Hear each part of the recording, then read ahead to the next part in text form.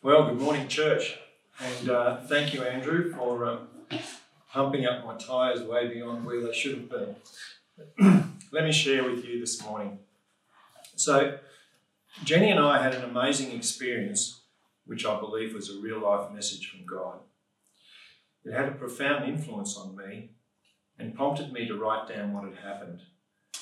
And more than that, to study in more depth and try and understand what I should do with it. Today's my opportunity to share that with you, and it's a great opportunity that I have, and I hope it inspires you as it did me. In February this year, Jenny and I, together with our son Chris and his wife Chelsea, went to Germany for a trade show.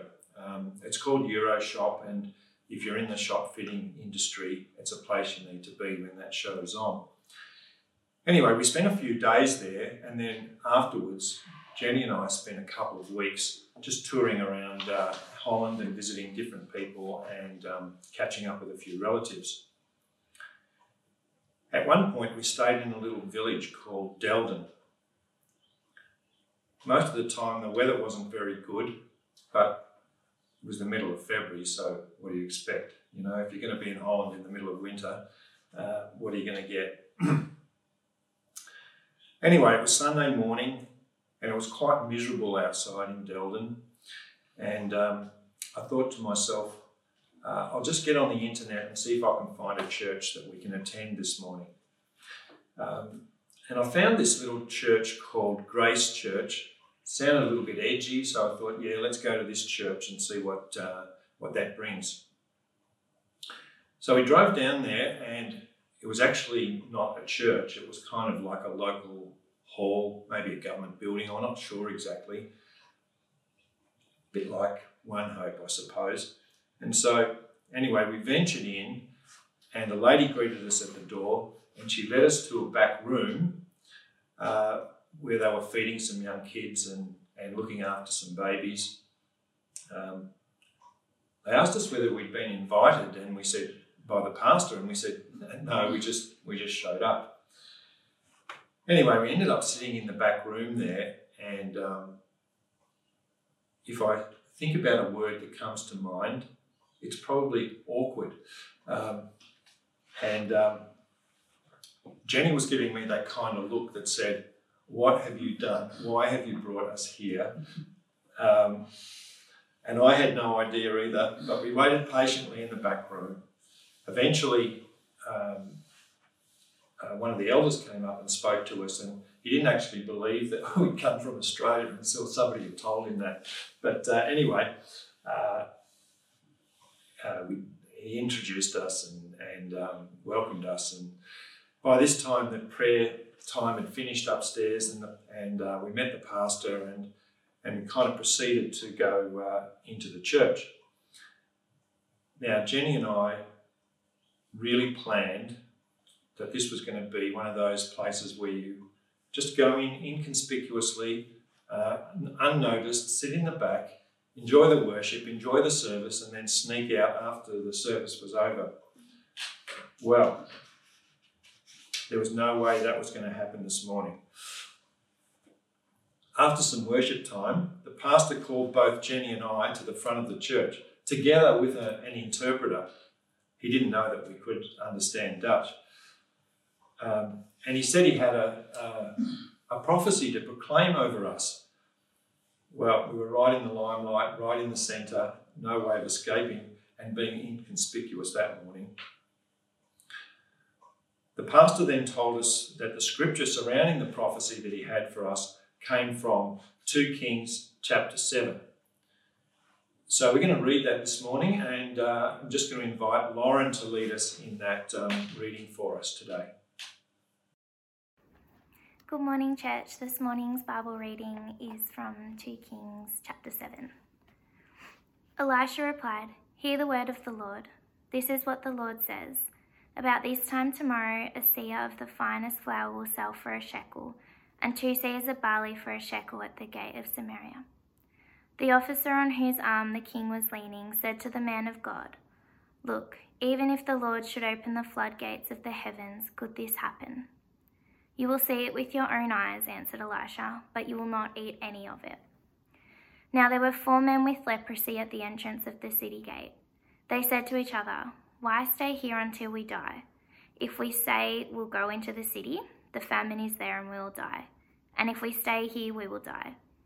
So let's go over to the camp of the Arameans and surrender. If they spare us, we live, and if they kill us, then we die." At dusk they got up and went to the camp of the Arameans. When they reached the edge of the camp, no one was there, for the Lord had caused the Arameans to hear the sound of the chariots and horses and a great army.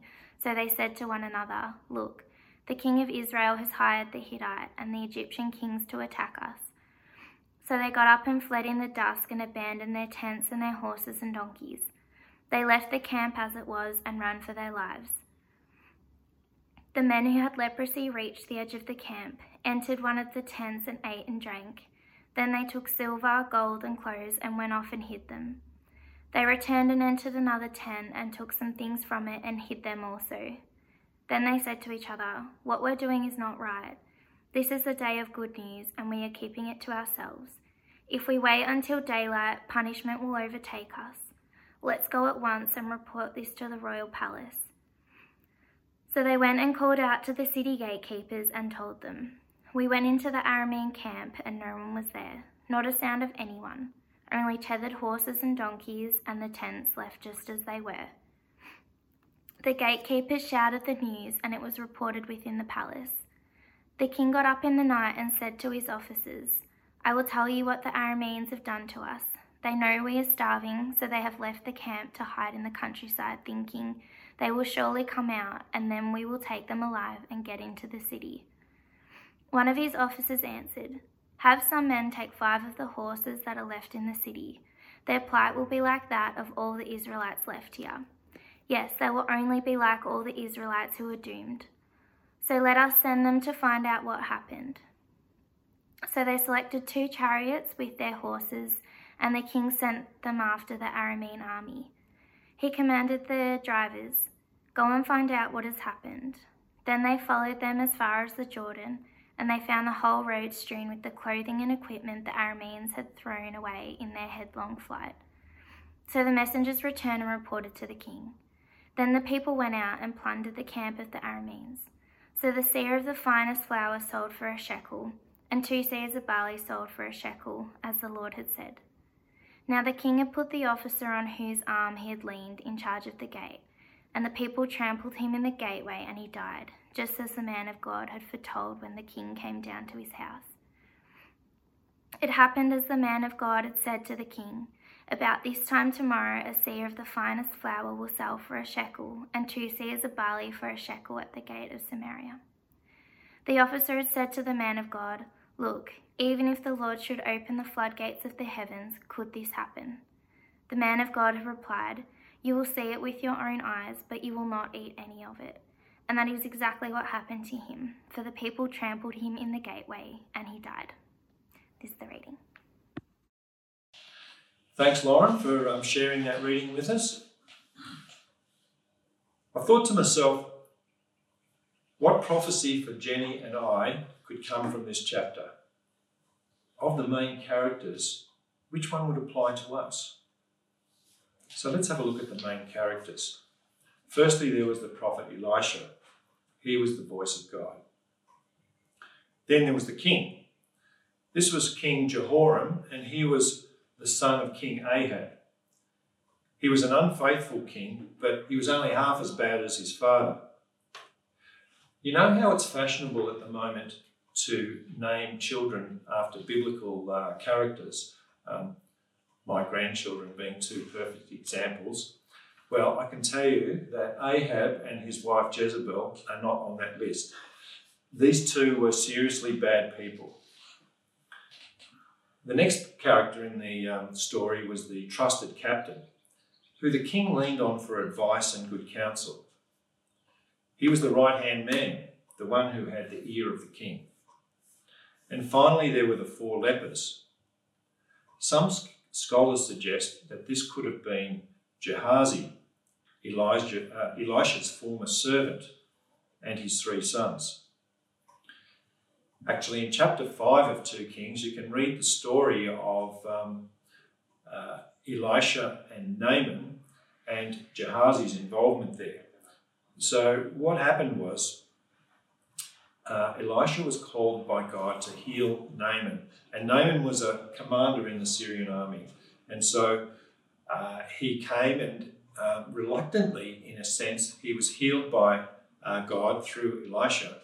Anyway, when he was healed from his leprosy, he was so thankful he wanted to give gifts to Elisha. And Elisha said, no, this is the work of God. It's not my work. And so we'll give God the credit. I don't need anything. So Naaman and his troops went off into the sunset. But Gehazi was quite astute and thought to himself, I can make some ground out of this. So he went back and chased after Naaman. And when Naaman saw him, he said, is everything all right? What's up? And he said, oh, look, Elisha had a bit of a change of heart. He thought to himself, I've got a couple of prophets coming. I could do with a bit of money and some new clothes. So Naaman gave Gehazi 2 bags of silver and some sets of clothes that he could take back with him. So that's what he did.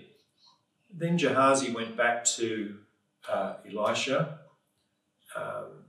and Elisha said, where have you been? Now, I really don't get this because Gehazi had experienced Elisha for a long time. He knew that he was God's prophet. He knew that God spoke through Elisha, and he knew that God whispered stuff in Elisha's ear that nobody else knew. So how he thought he was going to get away with what he'd done is actually beyond me. But anyway, so that's what he says. And then, of course, he says, I've been nowhere, I've done nothing. And Elisha says to him, I know where you've been. I know what you've done. Firstly, you've taken a reward for God's work, and that's not right. And secondly, you've lied to me. So guess what, mate?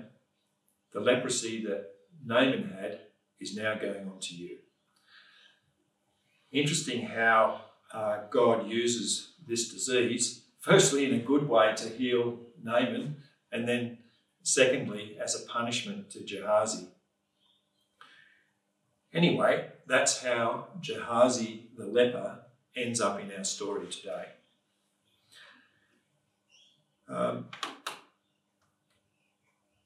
Let's look at the characters again.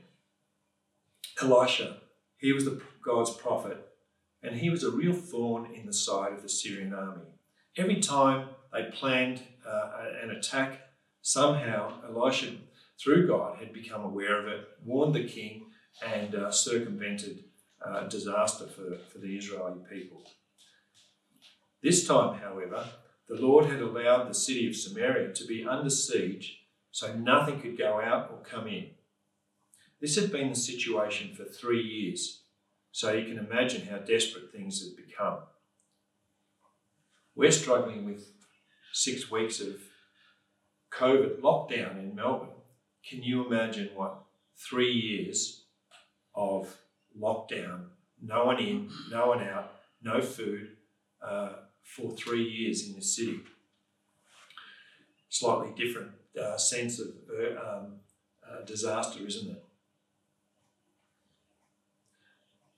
In fact, it got so bad, if you go back to chapter 6 in 2 Kings, it tells a story of 2 women who decided to kill their sons and eat them because they were so hungry. And so the one day they killed the first woman's son and they ate him.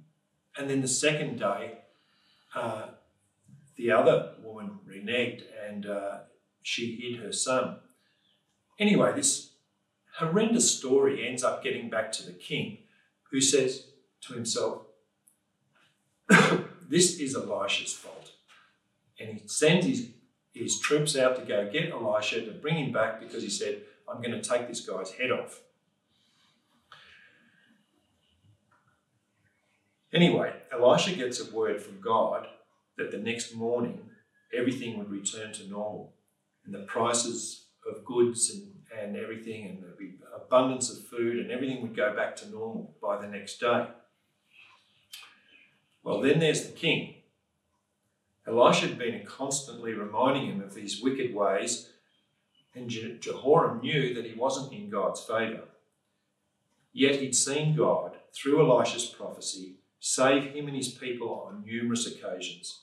So when Elisha spoke, the king listened, because Elisha had a pretty impressive record. Yet as the story goes, he also listens to his own captain, who he leaned on for advice.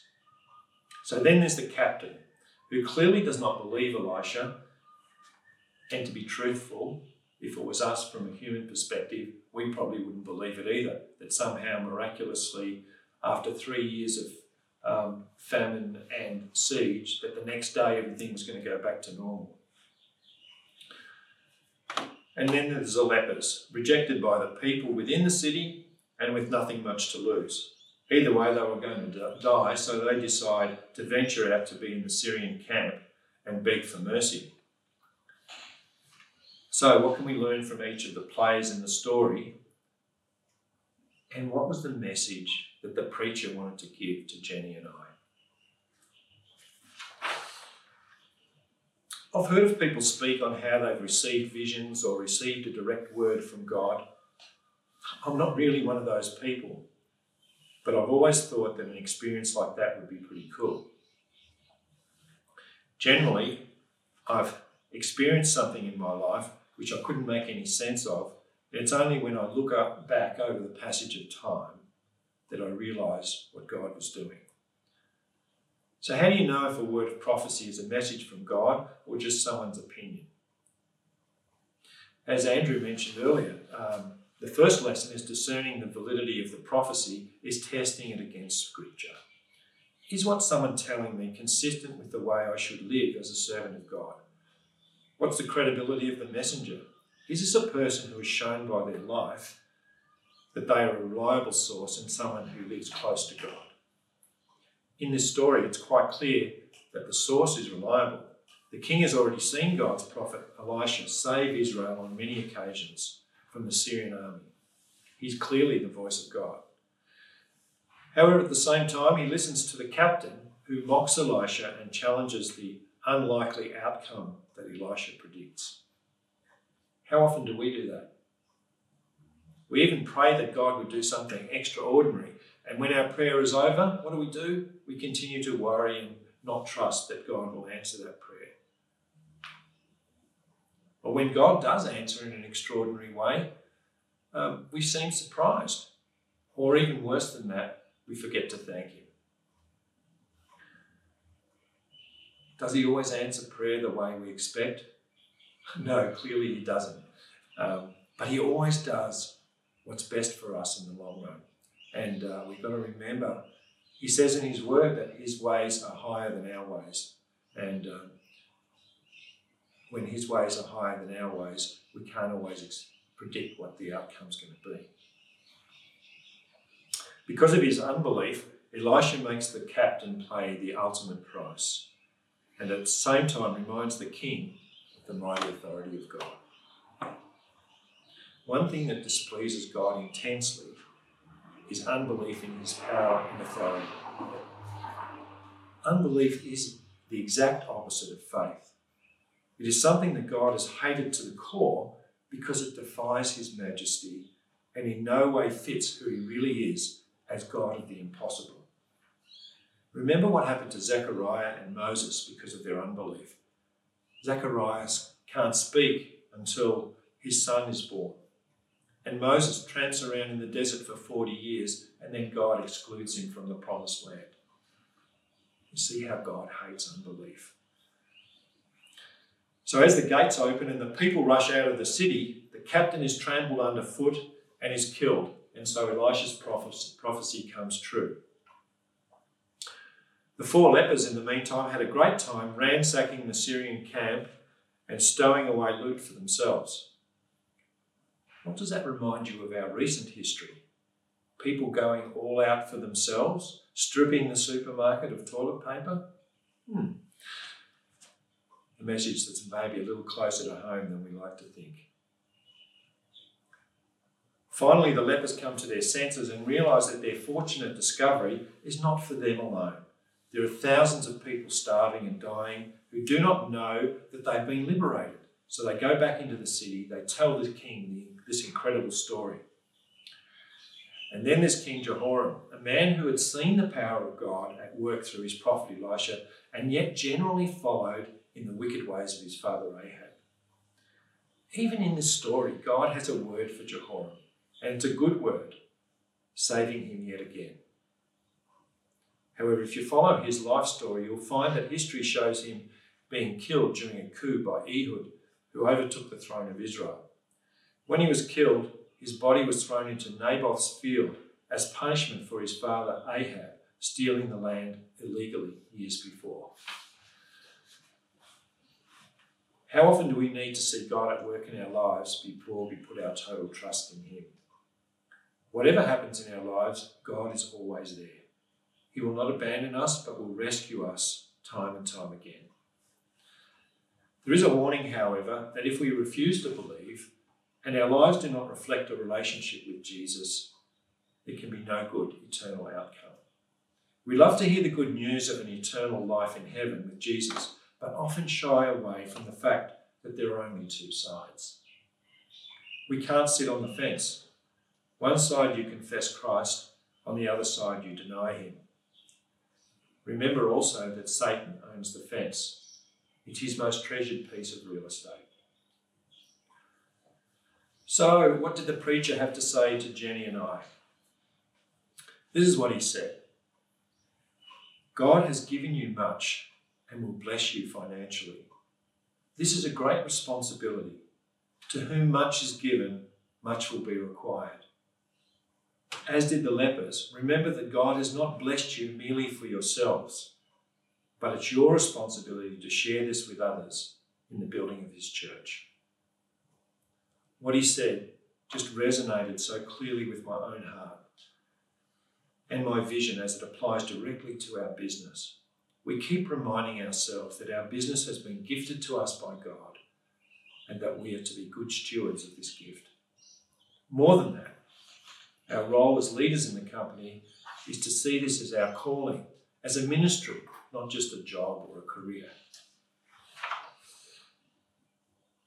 The pastor's word to us struck so close to home. But he had no knowledge of anything about us. He didn't know our background. He didn't know our circumstances. And yet, somehow, he could so accurately understand God's calling on our lives. Jenny and I were blown away with the message he gave us. But later it prompted me to ask myself if I was truly living up to this calling. And I asked myself these questions. How much time have I spent hearing God? Whether through prophecy, studying his word, or spending time in prayer? How often have I doubted what God can do? When has unbelief penetrated my thinking? How have I worried when I should have just trusted? How often have I put my personal needs in front of God's calling on my life? How much has my life been affected by fence sitting? How many times have I had the opportunity to share the good news of the gospel and neglected to do so? Does any of this resonate with you? I'm sure it does. Fortunately, God's an amazing and gracious and loving God, so much so that he gave his Son to cover our sins. All we have to do is believe. When I doubt even the truth of this, I turn myself to my favourite passage in Romans 8, where we read in verse 31, "What then shall we say to these things? If God is for us, who can be against us? He who did not spare his own Son, but gave him up for us all, how will he not also with him graciously give us all things?" And then in verse 37, "No, in all things we are more than conquerors through him who loved us. For I am sure that neither death nor life, nor angels nor rulers, nor things present or things to come, nor powers, nor height nor depth, nor anything else in all of creation will be able to separate us from the love of God in Christ Jesus." I don't know if I'll ever have another experience like this, but I know that God was speaking to us on that wet Sunday morning in Delta. I pray that some of what I've shared with you today inspires you to seek God more and discover the particular calling He has in your life. Amen.